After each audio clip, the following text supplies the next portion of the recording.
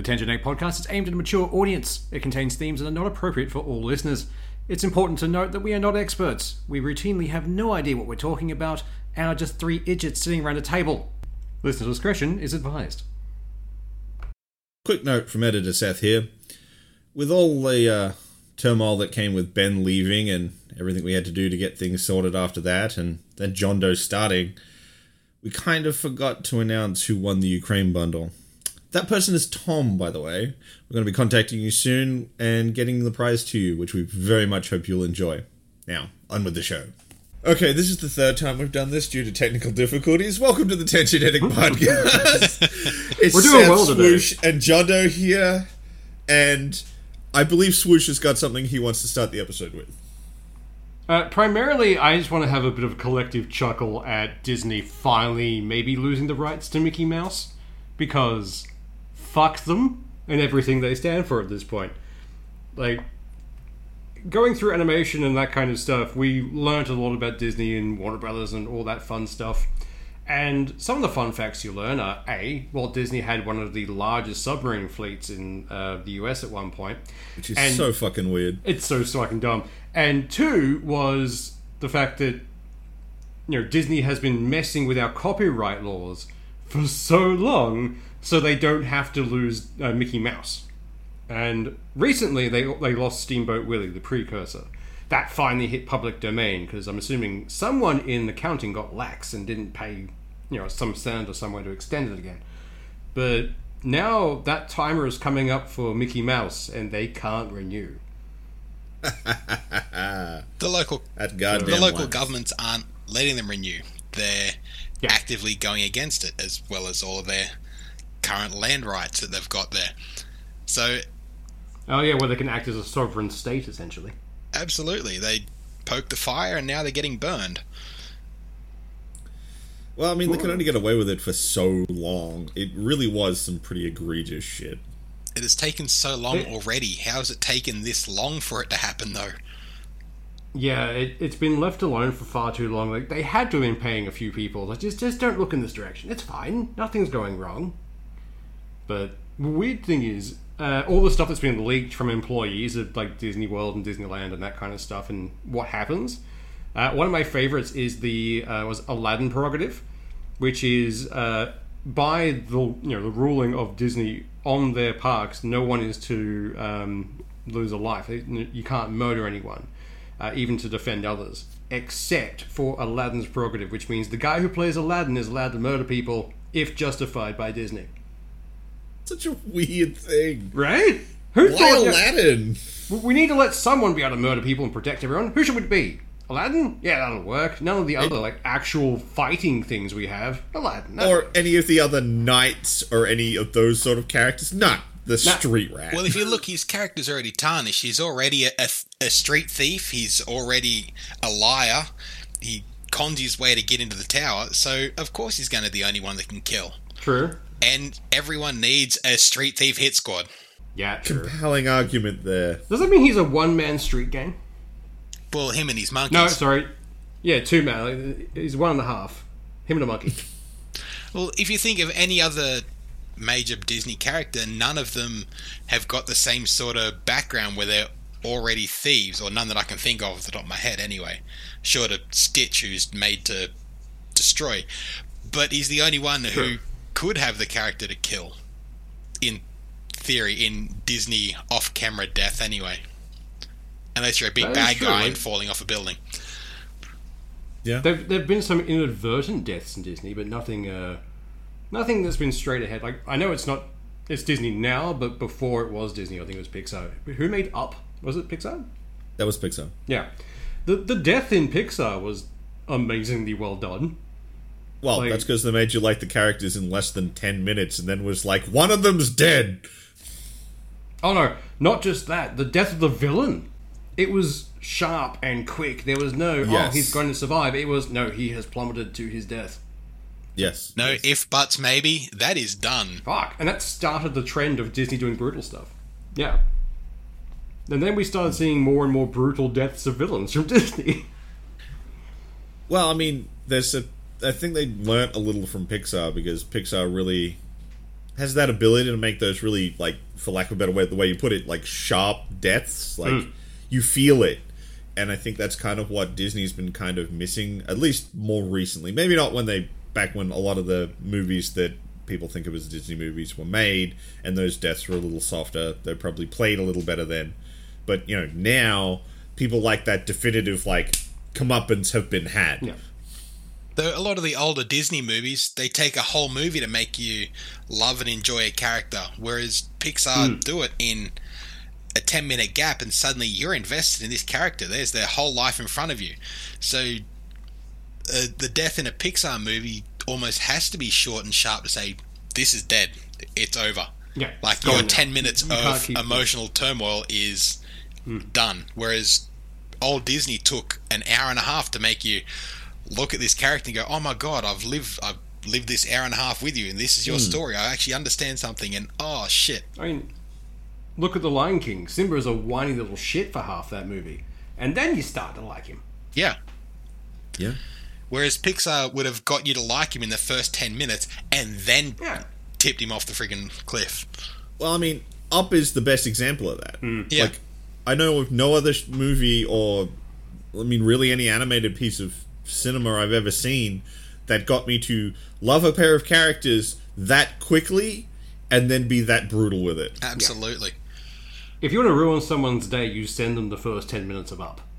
Ugh, it's rough. It's really rough. First thing in the morning, 7 o'clock. Oh, someone has sent me a message. It's just Up playing, like, you monster.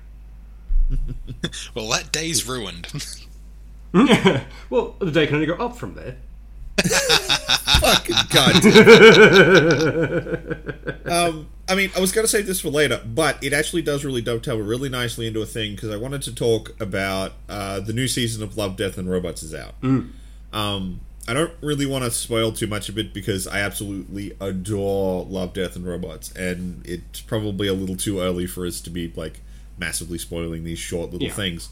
But I do want to talk about it because there's one episode of Love, Death, and Robots Season 3. I'm just really happy we got the 3 robots back. I know, right? So that one happy. is good. I'm just pulling up... Like, I would happily watch more of those guys, just their interactions with the world, essentially, learning about humans. It's like, this is great. I want more of these angry little robots doing things. Crap, where is it? The episode title. Why is it not here? Ah, god damn it. There's one episode that's I can never pronounce the name. It's this episode that's if you see the trailers, it's the one with the girl coming out of the lake. The last a lot of people have found it very odd of an episode. It's done by the same guy who did The Witness from, I think it's season 1, which is that weird time loop one. I bring this up, season 1, The Witness. I bring this up because the guy who made this short was really big on, I don't have to say anything, I can do everything with visuals. In the entire run of that episode, I barely understand what's going on. Same. I had no idea what was happening.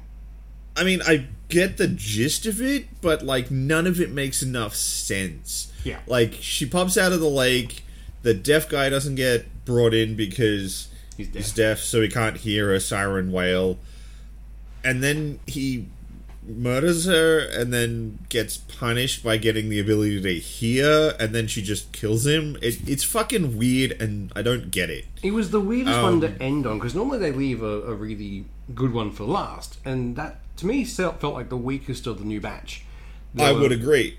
Honestly, I would have ended on the crab one. The crab one was fucking amazing, and... Bad Traveling, episode 2. That is an amazing episode. Like, that one's fantastic. The very Pulse of the Machine is probably their best visual episode. I think they've had a few people from the first one come back, because the Pulse of the Machine reminds me of the shark, or the swimming one from the first season, where the guys in the desert. Yeah, it is. Around. It's same company. Same company did that one. What is it? Fish Night, I think it is. Yeah, and the bear, that one is the same guy who did the Dracula one, I'm pretty sure. God, can't even Kill remember Team what it's Kill. called. Yeah, no, that's the new one with the bear. Sucker of Souls is the one from season 1. Yeah, it's excellent. I love that one. I think the MVP for this season is Swarm. Oh, That episode that one is amazing. Like, after I finished watching it, I was like, please tell me this one's based on a book. And it is, but the book stops at the same spot. So there's no more. No. It's so good. Like, if you could watch only one episode, as much as I love the 3 robots, if you could watch one episode from season 3, I'd tell you to watch Swarm. It is the best episode. I loved Swarm, but I actually really enjoyed the one that came after, which was the one about the rats and the farmer trying to get rid of them. That, to me, was great, because I loved it, but it also allows us to, like, go into another topic, which is murder hamsters. Oh, yeah. Yeah, yes. This is... How have we not made enough movies about how this is a dumb idea? Not yet, apparently, but we should definitely... Dan, tell us about the murder hamsters. Tell us about the murder hamsters. So, there's a university doing studies on trying to make creatures more placid and how chemicals work in the brain to make them so. And so they found by editing a genome in hamsters, they could try to throttle the aggressive tendencies in these little creatures. The reason they used hamsters is because the chemical makeup of the brain is apparently very similar to humans. So Is it the same reason they use mice for things? Yeah, but the mice work differently in the brain chemistry. Hamsters release some of the same chemicals that humans don't.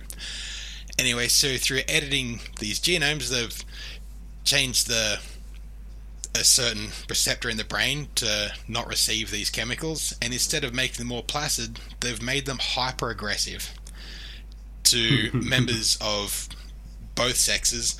So the female hamsters became hyper aggressive to the males and other females, same for the male hamsters, and carnage ensued. If this isn't a tale that has been told in many movies, media, anywhere in sci-fi, I don't know what is. This is just stupid. The first one that comes to mind is, was it 28 Days, where it starts with a monkey biting a guy? In this case, it's going to be a hamster bite someone. You've got rage zombies running around. Like, without...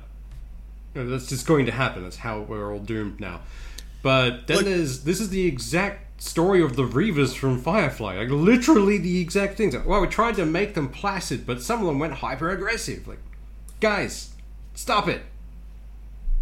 Look, the core idea of doing some gene alteration isn't inherently bad. There are, like, legitimate uses for such a setup, but come on, like, we turned hamsters into murder balls? Really? That's what you succeeded at? We made things more brutal. See, the fun thing is, when John Doe sent it to us in chat, it was the whole thing, I'm worried about what they're going to do with this pacifism. Like, I'm more worried about what they're going to do with the angry shit now. Like, I don't trust the government not to use that for evil. I would use that for evil. I would happily dose a bunch of hamsters and release them upon the world. Just a swarm. See what happens. So, just randomly insert them into pet shops. A quote from the article, we were really surprised at the results. We anticipated that if we eliminated the vasopressin activity, we would reduce both aggression and social communication. But the opposite happened. This suggests a startling conclusion. Even though we know that vasopressin increases social behaviors by acting within a number of brain regions, it is possible that more global effects affect the brain as they do. We don't understand this system as well as we thought we did. So it turns out that chemical is just blocking the elder gods going, kill, kill, kill, and now the hamsters can hear it. So we have, like, tiny Cthulhu hamsters. Can you imagine a wave of hyper-aggressive hamsters rolling over the hill? You're sitting in your bunkers going, this is the 10th day of the hamster war. Whatever will we do? Can you imagine reading the history later, though? Like, a couple hundred years down the line, it's like, what the fuck was the hamster war? Like, well, it's not a bad conclusion of the early 2020s. No, actually, yeah, no, that would be a good season finale, to be honest. It would be. And as they roll over the hill in the background, you just hear the hamster dance playing. It's like, oh, we're going to die to the fucking hamster dance. God damn. Yes. So I As feel it like should be. this would like not go down super well in the United States, simply for one reason: a lot of ride-on mowers. That is a good point, actually. Oh the no, question is, it's like- the hamster wave. Get the mower, honey. By the same One token, guy in at Combine Australia, is we our have cane saviour. toads, and you see every bloke running around with a golf club and lawnmowers, and those things like are everywhere. They're making their way well into New South Wales. So And they sit there for a while. They will let you club them with a stick. Unlike a hamster, which will be running around every which way. Well, but see, like the key difference in this discussion is yes, cane toads are a good analogous thing to a hamster wave, but toads will let you sit there and hit them with a golf club. Also true, toads are actually surprisingly difficult to kill at times. Yes, no, they are weirdly durable. though there's Australian birds, Hamsters not so much. crows and hawks that have found ways to kill them, they don't particularly want to eat them. They land on top of them, so they sit still, then flip them over, peck a small hole in their stomach, and the cane toad's first defense is to puff up. As they do, they Oh, it just splits. squit their own innards all over the place, and the bird just flies away. Didn't Yeah, I know can that. see crows or magpies doing that. They're vicious They are little buggers, weird little but wardens. goddamn, they're Oh, clever. yeah. But if you make Yeah, friends they with are. them, friends for life. Like, I can still wander around where I used to have a house, and the magpies, they remember me. It's been like a few generations since. It's like, the legends tell of this one. We don't attack that one. Like, it was great. We used to feed them scraps, and then go wandering in the park, and you'd see everyone else getting swooped. Like, just random families, all just having a nice day out, and then there's a bunch of us, bastards in the corner, like, no one attacks us. All for the cost of a loaf of bread each month. It was great. During You COVID, sacrifice this loaf of bread.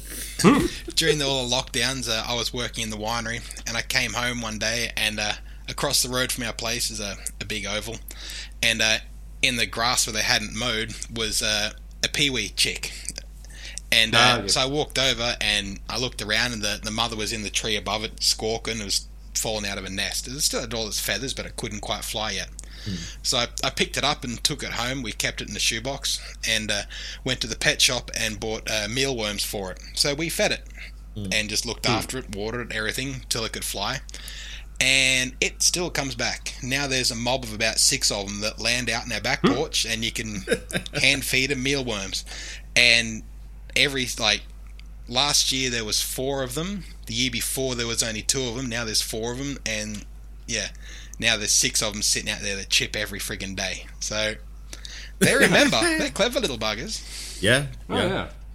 Well, I mean, like, a lot of birds are very clever, and then they're sometimes very cleverly stupid. I think we all remember absolutely. that article about the kookaburra that ate so many snags it could no longer fly. Yes. Is that Apparently stupid, it was or is that just who can pass up a snag? Really, come on. like Snagging that bread possum with a that bit of made its way into onion, a bakery. you'd get me in a trap with that. Yeah, it's like the not possum who gonna- broke into a bakery and they found him like a box of donuts. Said, I regret nothing. You can kill me, but I have love won. it because it's like reclined back with the big fat belly and just smeared jam. It's so It was- good. You can just tell us like you can kill me, but I have won this fight. Let's be honest. But, like, speaking of, like, getting me in traps with sausages, I'm not going to lie, that's half of why I went and voted in this election. That is the trap. They True. get you in with the sausage. While you're here, throw a vote down. Oh man, I swear they got the volunteers were getting pushy this year. It was fun. Oh yeah. We had a punch Well, they up leave at you one alone of our when you don't schools back from the volunteers that turned up. We had a Liberal bloke turn up and a Labor bloke turn up, and both of them drank at the same pub on the same day, and neither of them agreed on Ooh. policy, and they were into it. God damn, it was. I That went to would've been vote just for that. Oh, this is snag, so you get dinner and a show. It's pretty fun. Absolutely, Fill in a makes it couple all of pages. worthwhile. Democracy at work. And now you know who to yell shit at the local pub just to see what they do. But, oh god. Okay, But that's so- done for 4 years. Yes, I'm very happy. Until local elections. So- Yay! Yay! They're not as bad, though. No, they also don't Right, have so sausages. I know, right? No democracy dogs. Got to rely on Bunnings How are every you Saturday. supposed to get me to vote if you're not going to give me my snag? You need a treat. You need a reward for it. You go through to hell. Yeah. You need a reward. Yeah. Then Look, if that's the weird thing though, because you put that logic towards Bunnings having them every weekend as well. It's like, but now I actually like going to Bunnings. What is this? Now I get a reward Pretty sure it's why and a Bunnings reward. did it. Yeah, double the reward. Right, now to change gears a little bit, and I swear to God this is going to be the last time I bitch about this show because, well, the season's over. It is, like, I want to talk to Swoosh about some stuff to do with the last episode of Halo.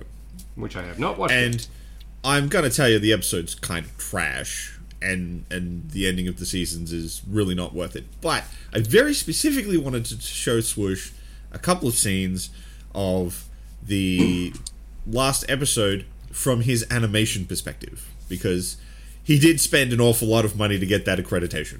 I did. I might as well use it occasionally. So, I'm going to start by just setting a baseline.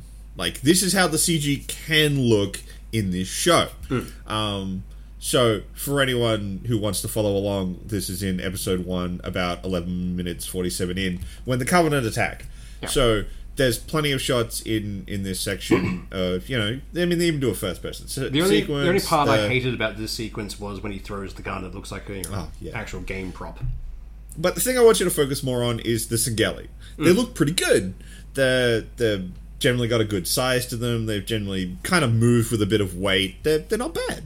Like, I mean, it's digital in live action. It's never going to look amazing. Yeah. But they don't look that bad.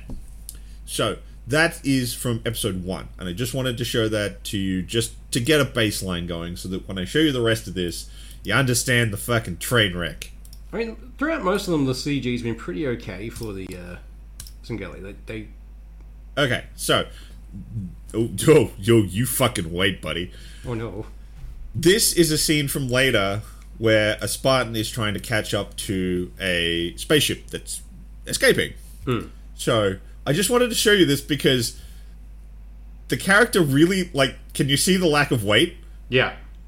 They're They no did longer... that previously, actually, when they had them running along behind a jeep. There was the same kind of weightless feeling to them. I think the thing that helped is that the Jeep was at least moving, Yeah, you had a reference.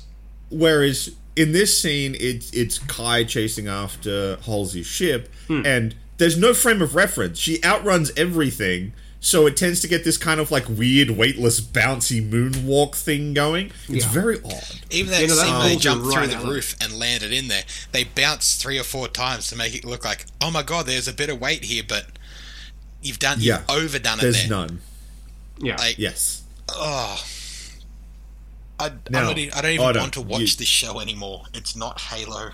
Look, no. Were we it's- correct? Did they cuck us on the fucking Halo at the end? Oh, they absolutely did. They don't. Yes! They don't. Called it. They're not Oh, even on. called it. They're not even on the way to Halo Yeah, it'll be by the end of this it'll be show. a season 3 ender. Fuck. Are you kidding me? They're not even on the way to the Halo yet. No, they have half a map. Fuck off. So it will be a season 3 thing. It will be, yeah. Okay, so this is the okay. So in this season, the last episode is on the Covenant homeworld. They're not on High Charity in this thing. They have this desert scene that they're part of. Look at this fucking shit. Yeah. Like, how fucking empty and dead is this? Like, That right there is a no Battlefield one's 2042 map. trying. yeah. But like, you can tell not that they're great enough. they're just on a sand pit, and there's not like he didn't even step on anything in that shot. They just added in. It looks really dumb. But where's this? Like just up, there's this big sweeping shot right here.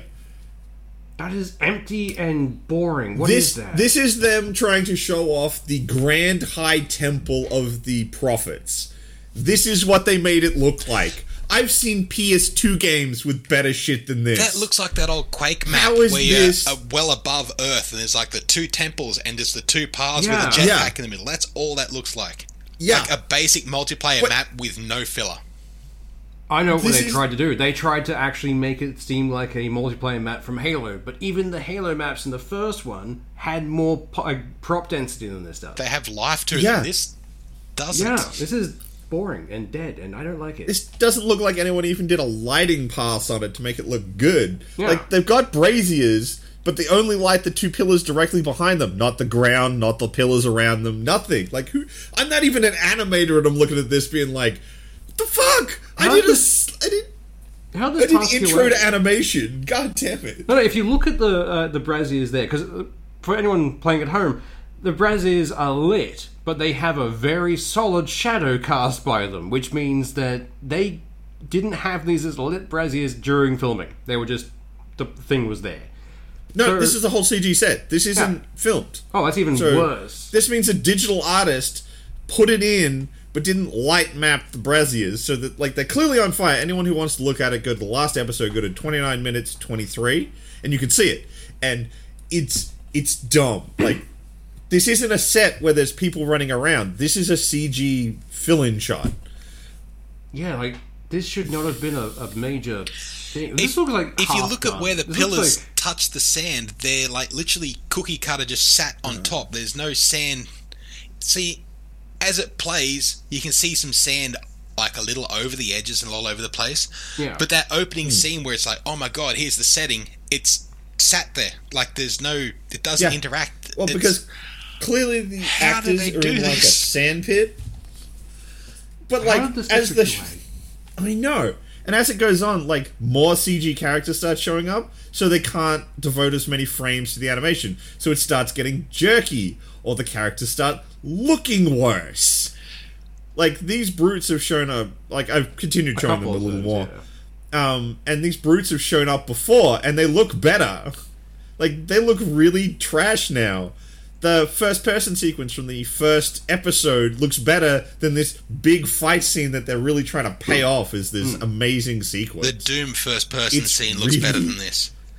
Yeah. Oh, yeah, no, They're without also question. going through, like, you look at them, and they did that thing where it's like, oh, you know, this guy was a big, scary one at the start. And it's like, yes, we fought one brute, and Chief got his ass handed to him. And now he's comfortably taking on 4 of them. And he's not Yeah. gone through any training. He's not gone through anything apart from taking that fucking inhibitor chip. Not even a I'm better now montage. Yeah. Oh, he gets better at this point, but it's a plot thing, so I won't... Oh, more plot dwell on it armor. too much. Oh no, it absolutely is plot armor. He's supposed to be dead.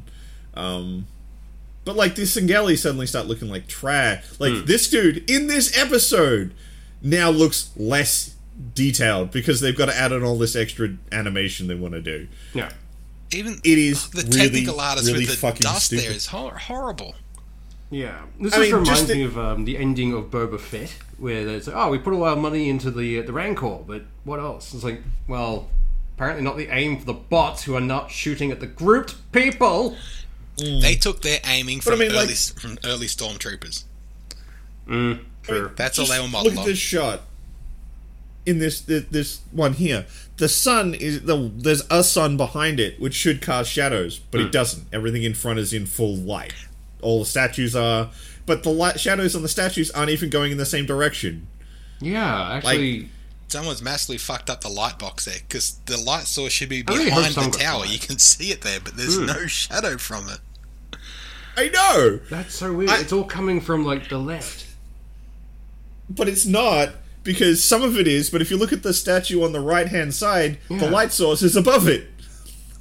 Yeah, no, fuck, you're right. This is His 90s head shadow multiplayer is map down lighting. across his This is chest. everything is I hope lit. someone got fired. Someone put ambient lighting on this for some reason. I watched this, and the first thing I thought was, oh, I have to talk to Swoosh about this on the podcast because it's so bad. And I did, everyone at the university we did had to do the intro to programming, animation, and web design. So I've only done intro to animation. I'm looking at this going, you fucked up. Yeah. I hope someone was fired for this. This is just bad. For a final episode as well, because I don't think Yeah. they're getting more. I really don't. I think I'm pretty sure they've already been cleared for season 2. Oh, God. When you can make But, a series like, that this is- and not even look at the source material, of course they're not going to look at the actual technical of making the show. Shit. No, that makes sense, actually. It's... Why learn mean- to make a show when we just make the show? We'll learn on the go. I think I know why this scene probably has just generally global illumination. It's so you can see all the detail on the Pelican. Yeah, probably. Because it's flying away. But its jet boosters, which are clearly glowing, are giving off no ambient light. Yeah. They went for a 2K, the more I look at it, the more it annoys Pelican, me. but they're still using like 720p textures on everything else. Yeah. Oh, yeah. Look at this. Look at this sweeping shot. Like, it's just coming down on all these Singali that look terrible. Is it meant to be a floating island? It's a mesa. That you can't it's not a see floating any island. other world anywhere in the background. Oh, like, its planet is completely isolated. Here's the drop shot where they go down. So this is their planet, and they're the only finally thing on puts it. the helmet back on. Yeah. And they're just dropping down to a mesa. It's not an isolated floating piece of land. Of course, he put the helmet That's on. the There's no tower in the poontang middle. around. He's going to save his poontang. Hey, if it's not on, it's not on. Now, I still don't understand how, why they had the renegade chick, the what are they? Rebellion Kai. chick running around. Kai. Oh, no, not Kai. The actual rebellion chick from the first planet they were on. Yeah. I don't know. She doesn't feature in the last 2 episodes. She's not even going with them to Halo. Yeah, like, her story is still open, which shouldn't have been there. We don't need a, stand-in for the audience in this kind of thing. That's what Chief and the Spartans were. But, why? There was such good source material to play with. If they had just done the Spartan training, I would have watched the shit out of this show.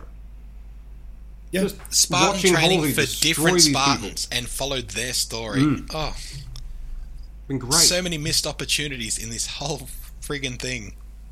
Hell, in the book series, there is actually a part where the next batch of Spartans after Chiefs are midway through doing stuff when their planet gets glassed.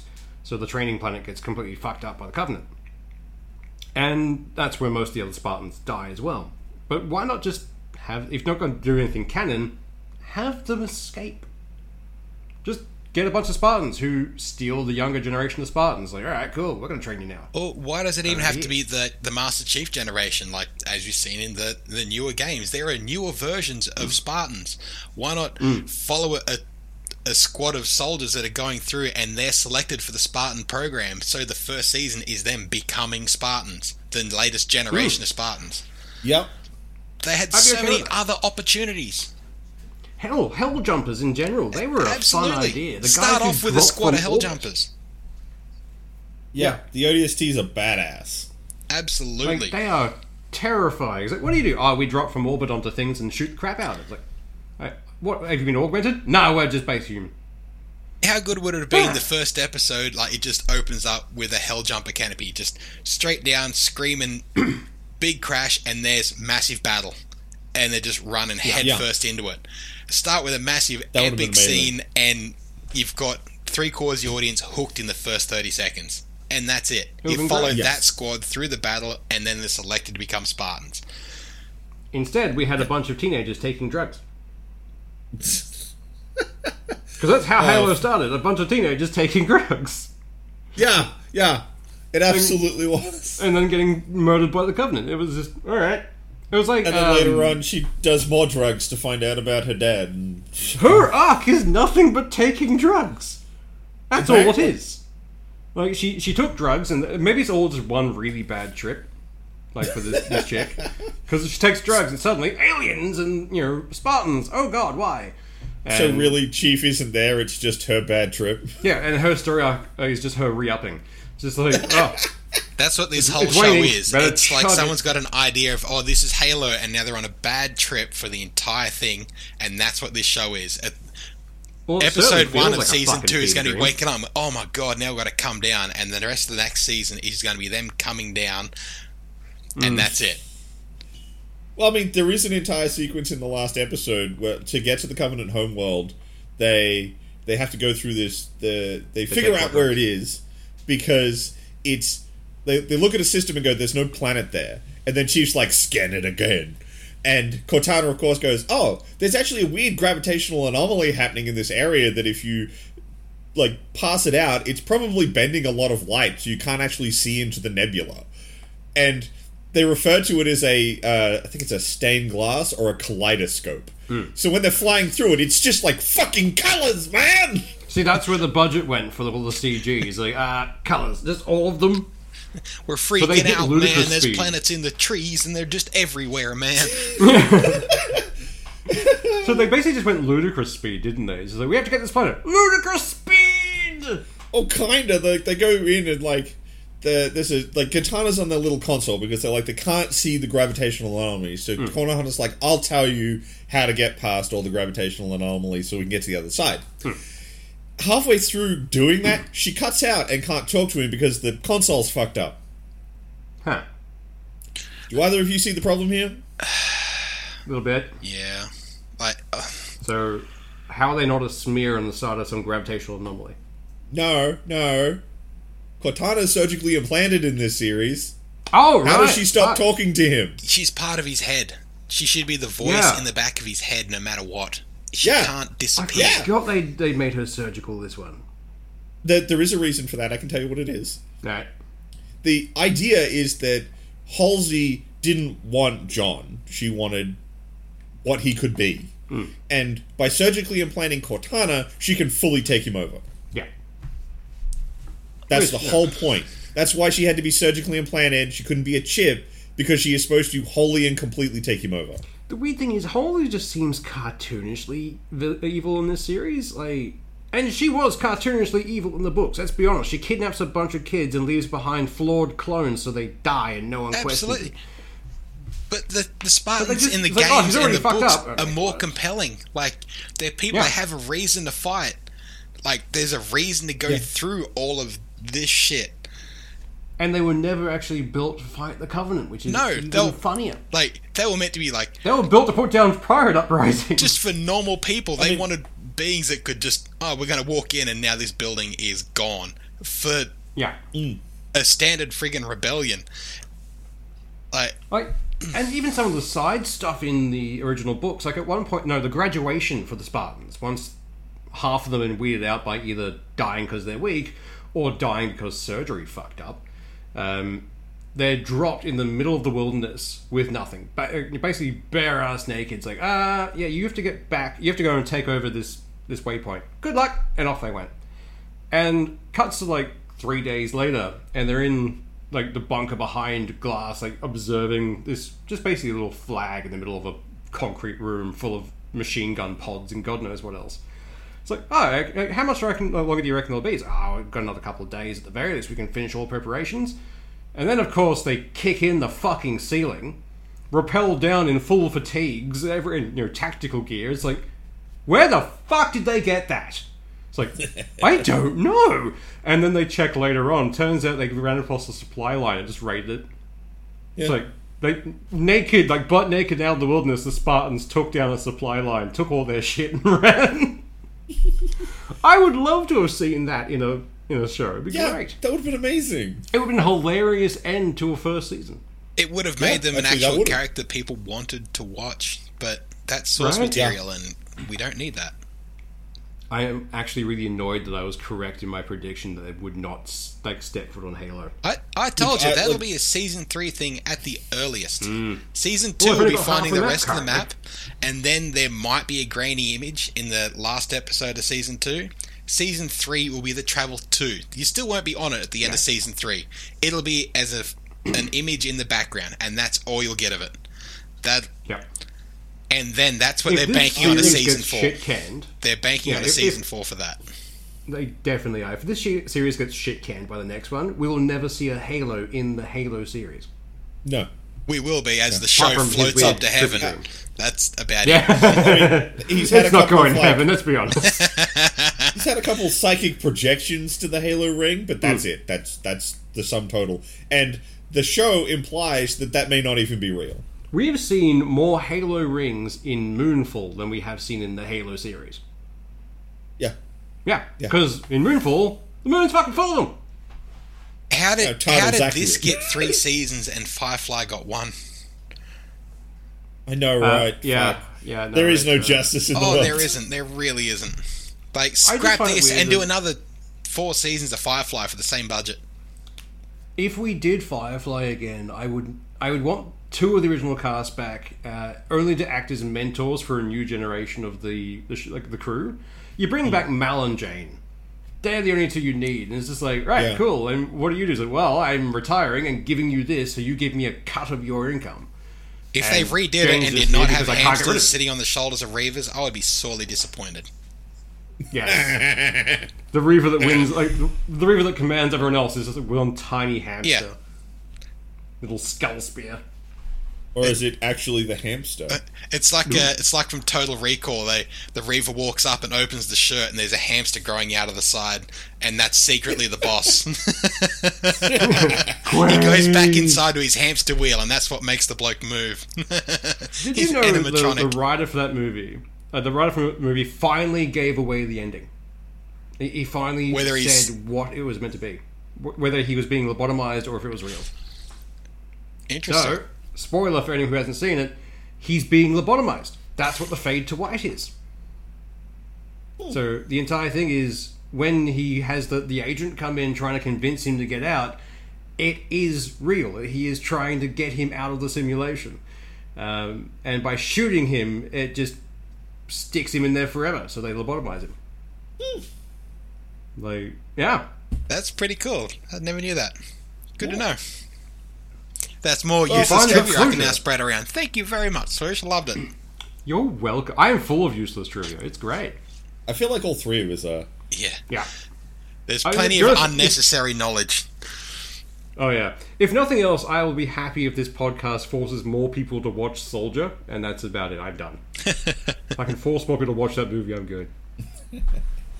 Well, I mean, like, I think the thing we're all going to be talking about next week is going to be Obi-Wan. Yes, that comes out very soon. Because that comes out either Friday afternoon our time or Saturday. Probably Saturday. America time's a bit...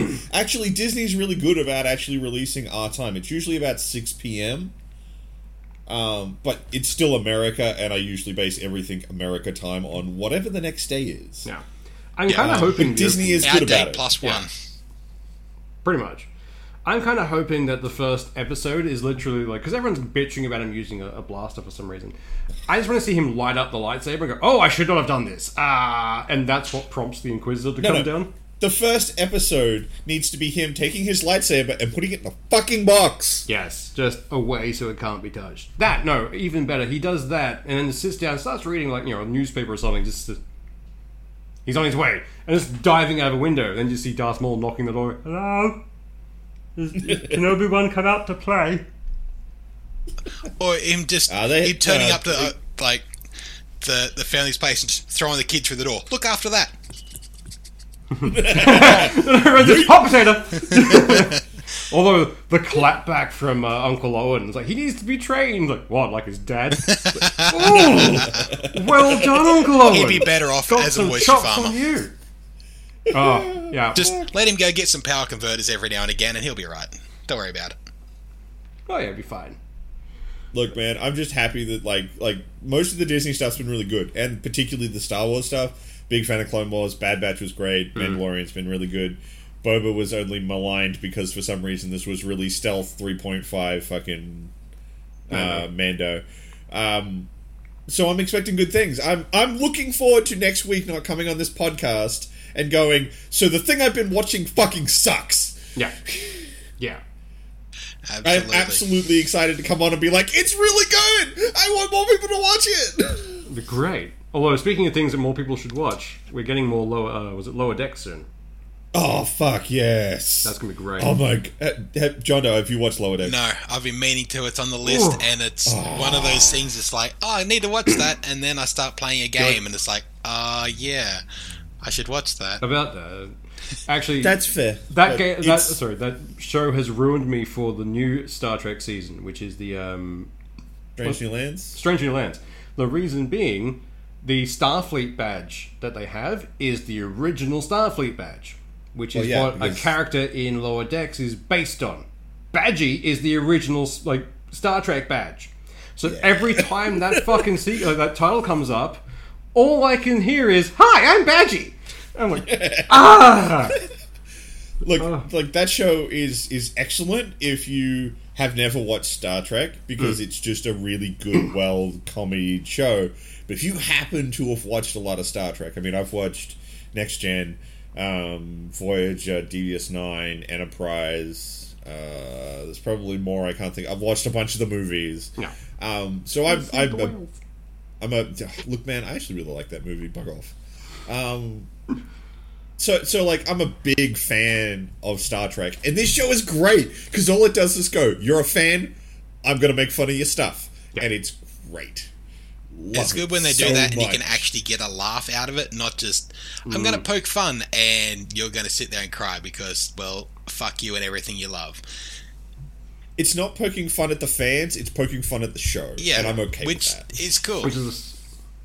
I like that, but we're getting more Orville in like a month or two because that's been dropped, and it's like I'm super keen for that. I know I shouldn't be, but so far they have not let me down at all. I'm like, I don't want to get too hyped just in case this is the one that fails, but at the same time, I'm getting more Orville, and I'm happy. Given that they've managed to have that show not only be like more comedic, but still have some of that hard-hitting shit from Star Trek, it's just like, holy crap. It's like moral conundrum, but also jokes. Yeah, well, I mean, but like, they know when to not do the jokes. They can actually stay like on the mild the hitting point without it.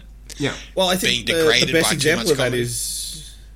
Yeah, 100%. I think the best example of that is actually toward the end of Season 2, where they have all of the robots uprise. Yeah. And they don't play it for jokes. They play it straight, like it's important, like this is dangerous and we need to deal with it. It's not, oh, I love funny robots.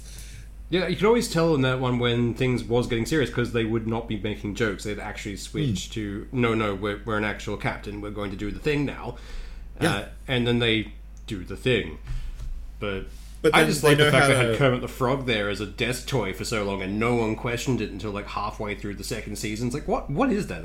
It's Kermit the Frog, a great leader from Earth. I'm like, that's all we needed. I like this. Yeah. But I mean, like, they know how to do, like, even then, they know how to use comedy for a serious scene. When the security girl leaves, and she leaves him a jar of pickles. It's from the first season. It's a joke reference. But now it's being used as a goodbye gift. It's actually using a joke in a clever way. It's so... I can't believe this shit comes from Seth MacFarlane. Yeah. Well, he does. It's like when it's not when it's not Family Guy, he actually does do some interesting stuff. Because I really enjoyed was A Million Ways to Die in the West. That was a really fun movie. Yeah, like, he can do good stuff, but it's hard to remember that because most people think of him as he's the Family guy. He's the American Dad guy. He does these dumb shows that are all just like throw jokes at wall. Yeah. But he can actually do a really good show, and apparently he's like a massive Star Trek nerd. So that's part of why this has been like a love project for him. I just liked the fact that the characters act like real people. Yeah, they do. They absolutely do. The same one where slightly they've got exaggerated, but yeah, where they've got the chick who lives in the hyper gravity world, and the pilot runs out. It's like, I've always wanted to do this. Just throws a can out and watches it crinkle. It's like he just runs back. Like, I would do that. I would happily do that if I was in that kind of situation. Like, he'd come back with a pile of flattened things and just throwing more shit out. Yep, 100%. It's really good. Like, that is an amazing show. More shit for John Doe to watch. I've watched the first season of Orville. I don't think I've seen the second yet, though. It's one of those things that tend to fall by the wayside. That's fair. That is very fair. I'm not going to criticize you for not watching everything. Not even I watch everything, and I watch a lot of stuff. Yeah, I've played far too many games to watch everything. I need to manage my time a little better. Dude, preaching to the fucking choir. You know what? I think work hours are going to have to get cut back. I still need to play. They're interfering with like everything. Yeah, work or sleep. Adopt the 4 work week. We just do adopt the 4-day work week so we can all get some gaming in. Yeah, absolutely. I agree wholeheartedly. I'm all for that. If you're in the next election, we're sure to vote. Yeah. Someone sent me a thing recently, which I have to fact check it, but it was apparently it was saying we work more than medieval peasants did because even the guys back then realized we have to let them have a day off every so often so they don't fucking revolt. Like, I need to fact check this, but that sounds about right. There's something in my brain that feels like that's correct. because it's like the 30-hour work week and then rising up all came from the Industrial Revolution when we could actually work during the night. So, or when it was cold or raining or anything like that. Yeah. So, fun times. Yeah.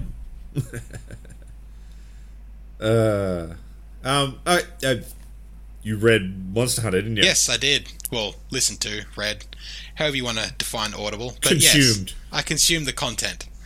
And I extremely thoroughly enjoyed it. I'd highly recommend it for almost anyone to listen to.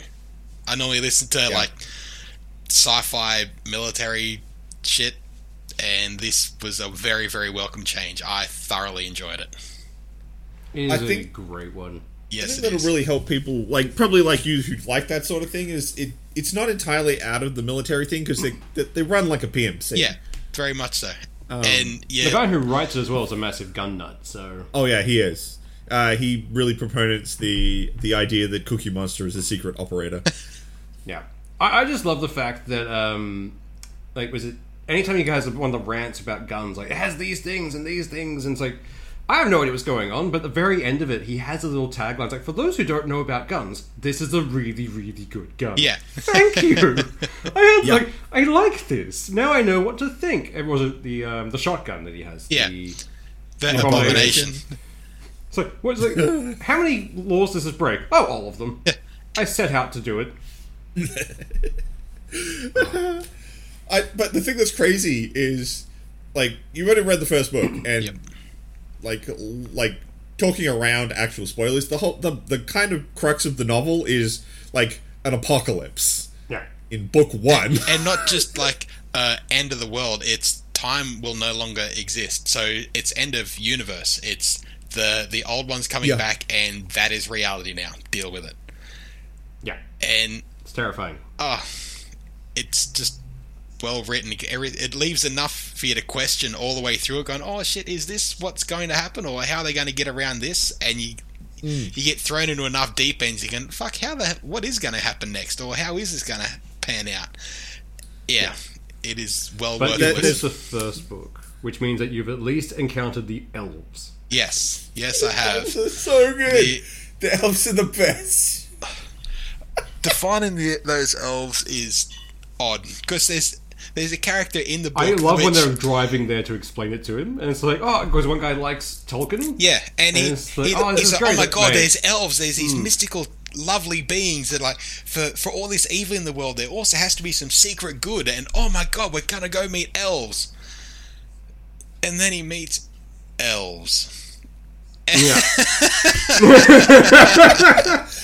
And that is literally the best way to put it. The way you said that is perfect. It is the exact tone for discovering those elves in that book. Oh my god. I don't even want to say what they are, because it's we so need more good. people to read this series. I want that series adapted properly. Yeah, absolutely. That would be great. It's fantastic. But it's like that genre, actually, modern fantasy, I quite enjoy, because there's Monster Hunter International, Dresden Files, that kind of stuff. Yeah. Where you can have the fantasy aspects of it, but in a modern society. So it's things like, what happened to vampires when people started bringing in semi-automatic weapons? They got fucked. Oh, that's what happened. Dude, in the my final favorite fight bit, scene like, of no that, context. there's a vampire in that that's saying to the old ones, like, don't go out there. You haven't fought a human in a long friggin' time. Things have changed. No, things haven't changed. We are still the old ones. We're going to go there and kick ass. And then they walk into artillery fire. That's right. It's like, dumb fuck. The ancient vampires things have changed. They walk into a wall of lead and silver, and then RPG fire. Machine guns and explosives. It's like, this is what happens when you step out of society for a few hundred years. Shit changes. We'll be fine. We've seen their cannons. You haven't seen what became of those cannons. Yeah. I'm keen to see what you think of the next one, because it dovetails off the current one and what happened at the end. Yep. And yeah, it's pretty fun. The essentially they more or less throw the main character under the bus to the old ones. I love it. Well, the epilogue of the first one is they asked, like, when this all kicked off, why didn't you just nuke the whole thing? And they go, we tried. And then the epilogue is them trying and what happened and how it all gets thrown back on the main character. And it That's just sets basically the what whole thing happens up with the to next book. you're all fucked. Yeah. You punched basically they punched an Orb in the face enough to make it hurt, and all he got was one name for it. It's the name of the main character. Yeah. So it's like, well, I'm gonna fuck that thing up. It's like, whoa! They're wonderfully written. They're so fun. Yeah, like absolutely keep diving on those. Although Swoosh, speaking of urban fantasy books, I think there's one you've never read called Ghosts and Magic It sounds familiar, but I have not read by it. M.R. Forbes. I think you'd really like it. It's got a bit of a Dresden Files vibe, except the whole gist is the main character is a necromancer. Nice. And in this setting, necromancers are like fucking illegal. You're not supposed to make necromancers because in this setting, for you to be a necromancer, you have to be dying. Huh. So the main I character. remember you mentioned this one a while ago. Yeah, when I read it, because like it really gave me these Dresden File vibes because he does a lot of like the same kind of like investigative stuff Dresden does, but because like I think he's got cancer, if I recall. It's been a while since I read the book. There's actually 4 of them, and so he's progressively dying and getting weaker. But as he gets weaker, he becomes a more powerful necromancer as he gets closer to death. And Nice. like all the other factions in the setting are like, wait, fuck, what? Did you send a necromancer? What the fuck, man? We're not supposed to have those. Who did this? I always liked. Yeah. There was one book specifically in Dresden Files dealt with necromancers and what they do. I really liked their version of necromancy, where you have to simulate the heartbeat. Yeah. So the idea for that one was you could bring the dead back, but you have to have a drum or something there to keep pounding out a rhythm to make sure that in place of a heart, it keeps going. And it's like, I like that. That's great. Because it just brought in some weird shit. I love the fact like all the other ones have really simple and make sense things. You know, like the dude who's just like drumming the book against the side of his leg the whole time. And then, you know, in the heat of the moment, Dresden's like, one-man band! Yeah. Like, proper one-man band. I love Butters. He's one of my favorite characters in that series. Oh, Butters is great. But the that fact one- that he's... He's now a thing. Yeah. Yeah.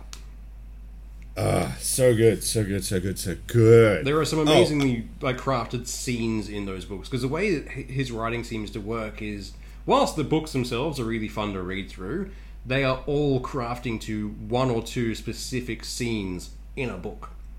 Like, Yes. there's one of them where they go on a heist in Hades' vault just to go and, you know, because you do. One of his friends, a Knight of the Cross, who had a sword with one of the nails of the cross in it. That's where he got his power from. He's retired because he basically got crippled. But they're having a bit of a standoff between a fallen angel who's just across a wooden fence from him and him. And it's just like, what are you going to do? Walk out here and hit me? At which point, an archangel who's just like looking after him so touches the shoulder. It's like, go for it. It's like, what? I gave him my grace. He can walk again. And you just see him testing his leg out, like, get me my fucking sword. He's like, yes! But, Yeah. Michael, he was a great character. A friend of mine did want me to point out to you, John Doe, that there is a side series to Monster Hunter. I think they reference him in the first book. I can't remember. A character called Chad. Yep. Yeah, there's actually a set of books about Chad. Oh, nice. I'll have to go track those down as well. Because they're pre the actual Monster Hunter series, because the Monster Hunter series refers to the Christmas party incident. Yeah. His books are set before that, leading up to the Christmas Oh, awesome. party. I do like the wall they had, like the remembering wall. Yeah. And like, when he's going through, he notices so many of them have the same date. Like, oh, Yeah. ooh, what happened there? The Christmas party. Like, and that leads up to, that's got to be a hell of a Christmas party. And you think, no, that's a wall of remembrance. Ooh, that was a hell of a Christmas party. And then you hear what happened. It's like, oh, yeah. But like some of the side characters in those novels, like Agent Franks, who is the fuckwit, the thing he was dating before in the first Grant. book? Grant. Yeah. Fuck that guy. And even he Yeah. racks off to Hollywood to be a consultant. Yeah. Ooh, that was a hard. Like, there was one of those characters in the book. It's like, I hope you die, and then they don't die. But it's like, why? Just fall over dead now. Aneurysm. Just do the thing. While I feel like we're gonna end up having a regular book club on this fucking show. I'd be good with that. Just one other one for you, John Doe. If you haven't looked into it, if you looked into any of the Blue Wolf books. Blue Wolf, no, I've mainly been military sci-fi. I haven't done a whole lot of fantasy. No, this is a military sci-fi book. Really? No, then no, I haven't. The idea is some group that goes out into the middle of buttfuck nowhere, and like I can't remember if it is that, but like sort of like Afghanistan type area. And they meet some natives, and some shit goes down, and the main character gets the curse of the Blue Wolf, which essentially turns him into a giant blue werewolf. And he's got full military training, so a PMC group, I can't remember who they are off the top of my head, basically hires him with the idea that we'll figure out how to cure you from the Blue Wolf, but you need to do ops for us.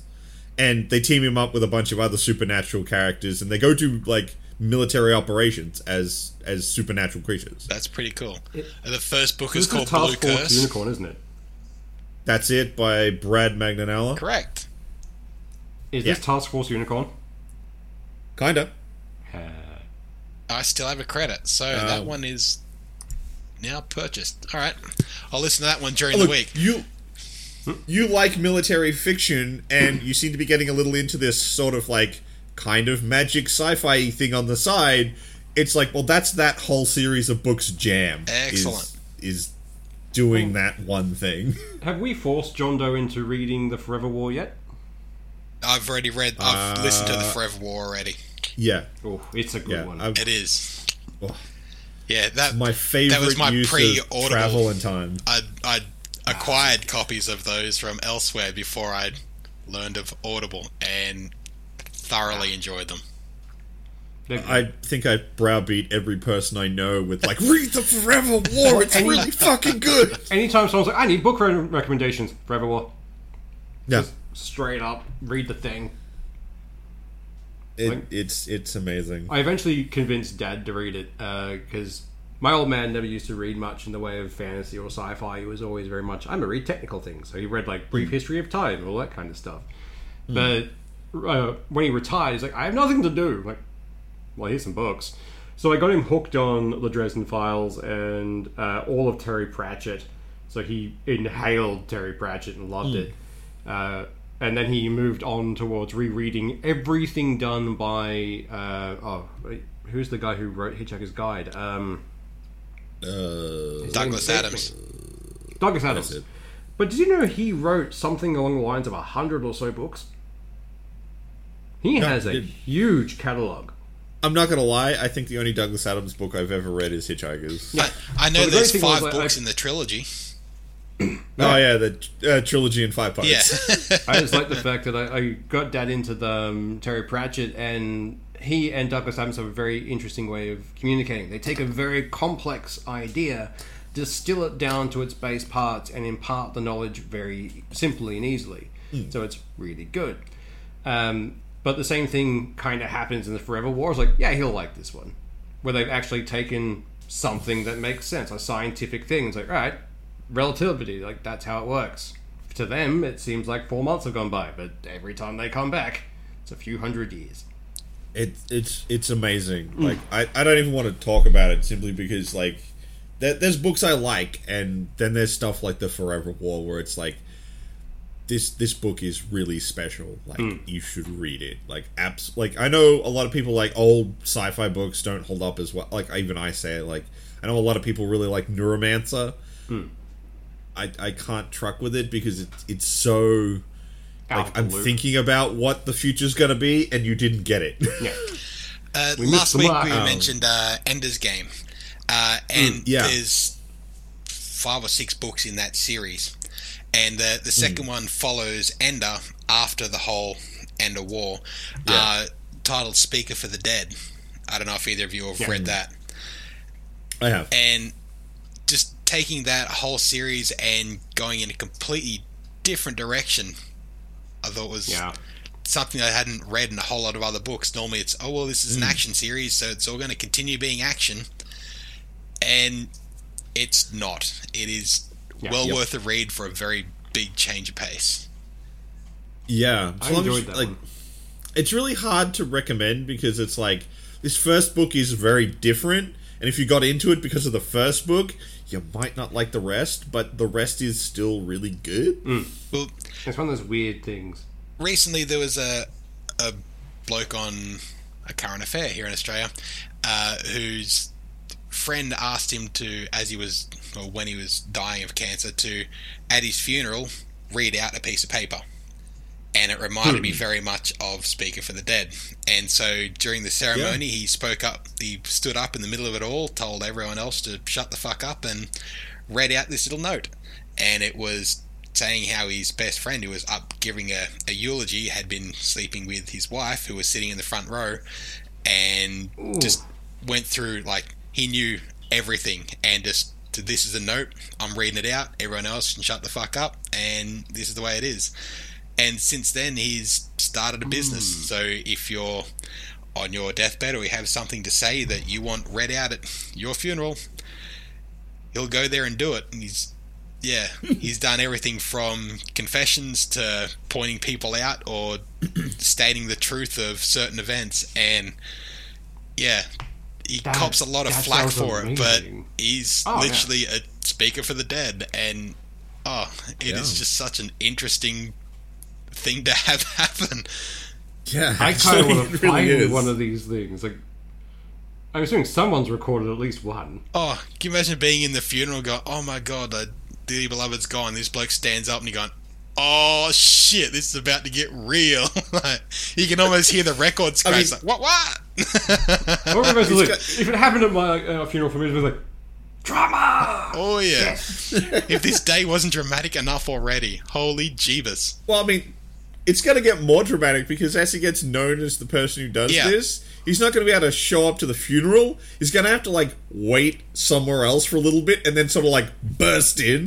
A Kramer. He's got something like a master of disguise. He just starts doing, like, special effects workshops to make him look, like, different. Or just sits in the middle of the crowd with, like, the fake glasses and the funny nose. And they're, I'm not me. It was me all along. It's like process servers, and what they have to do is like, it's like, you this person? No. Like, God damn it. You can't look like a process server. You gotta look like someone different. Well, we've made it over an hour, so I think it's time to wrap things up for this week. Oh, shit. Alright, guys. We'll catch you next time. Cheers, mate. Have a good one. Have yourselves a good one. See you next time.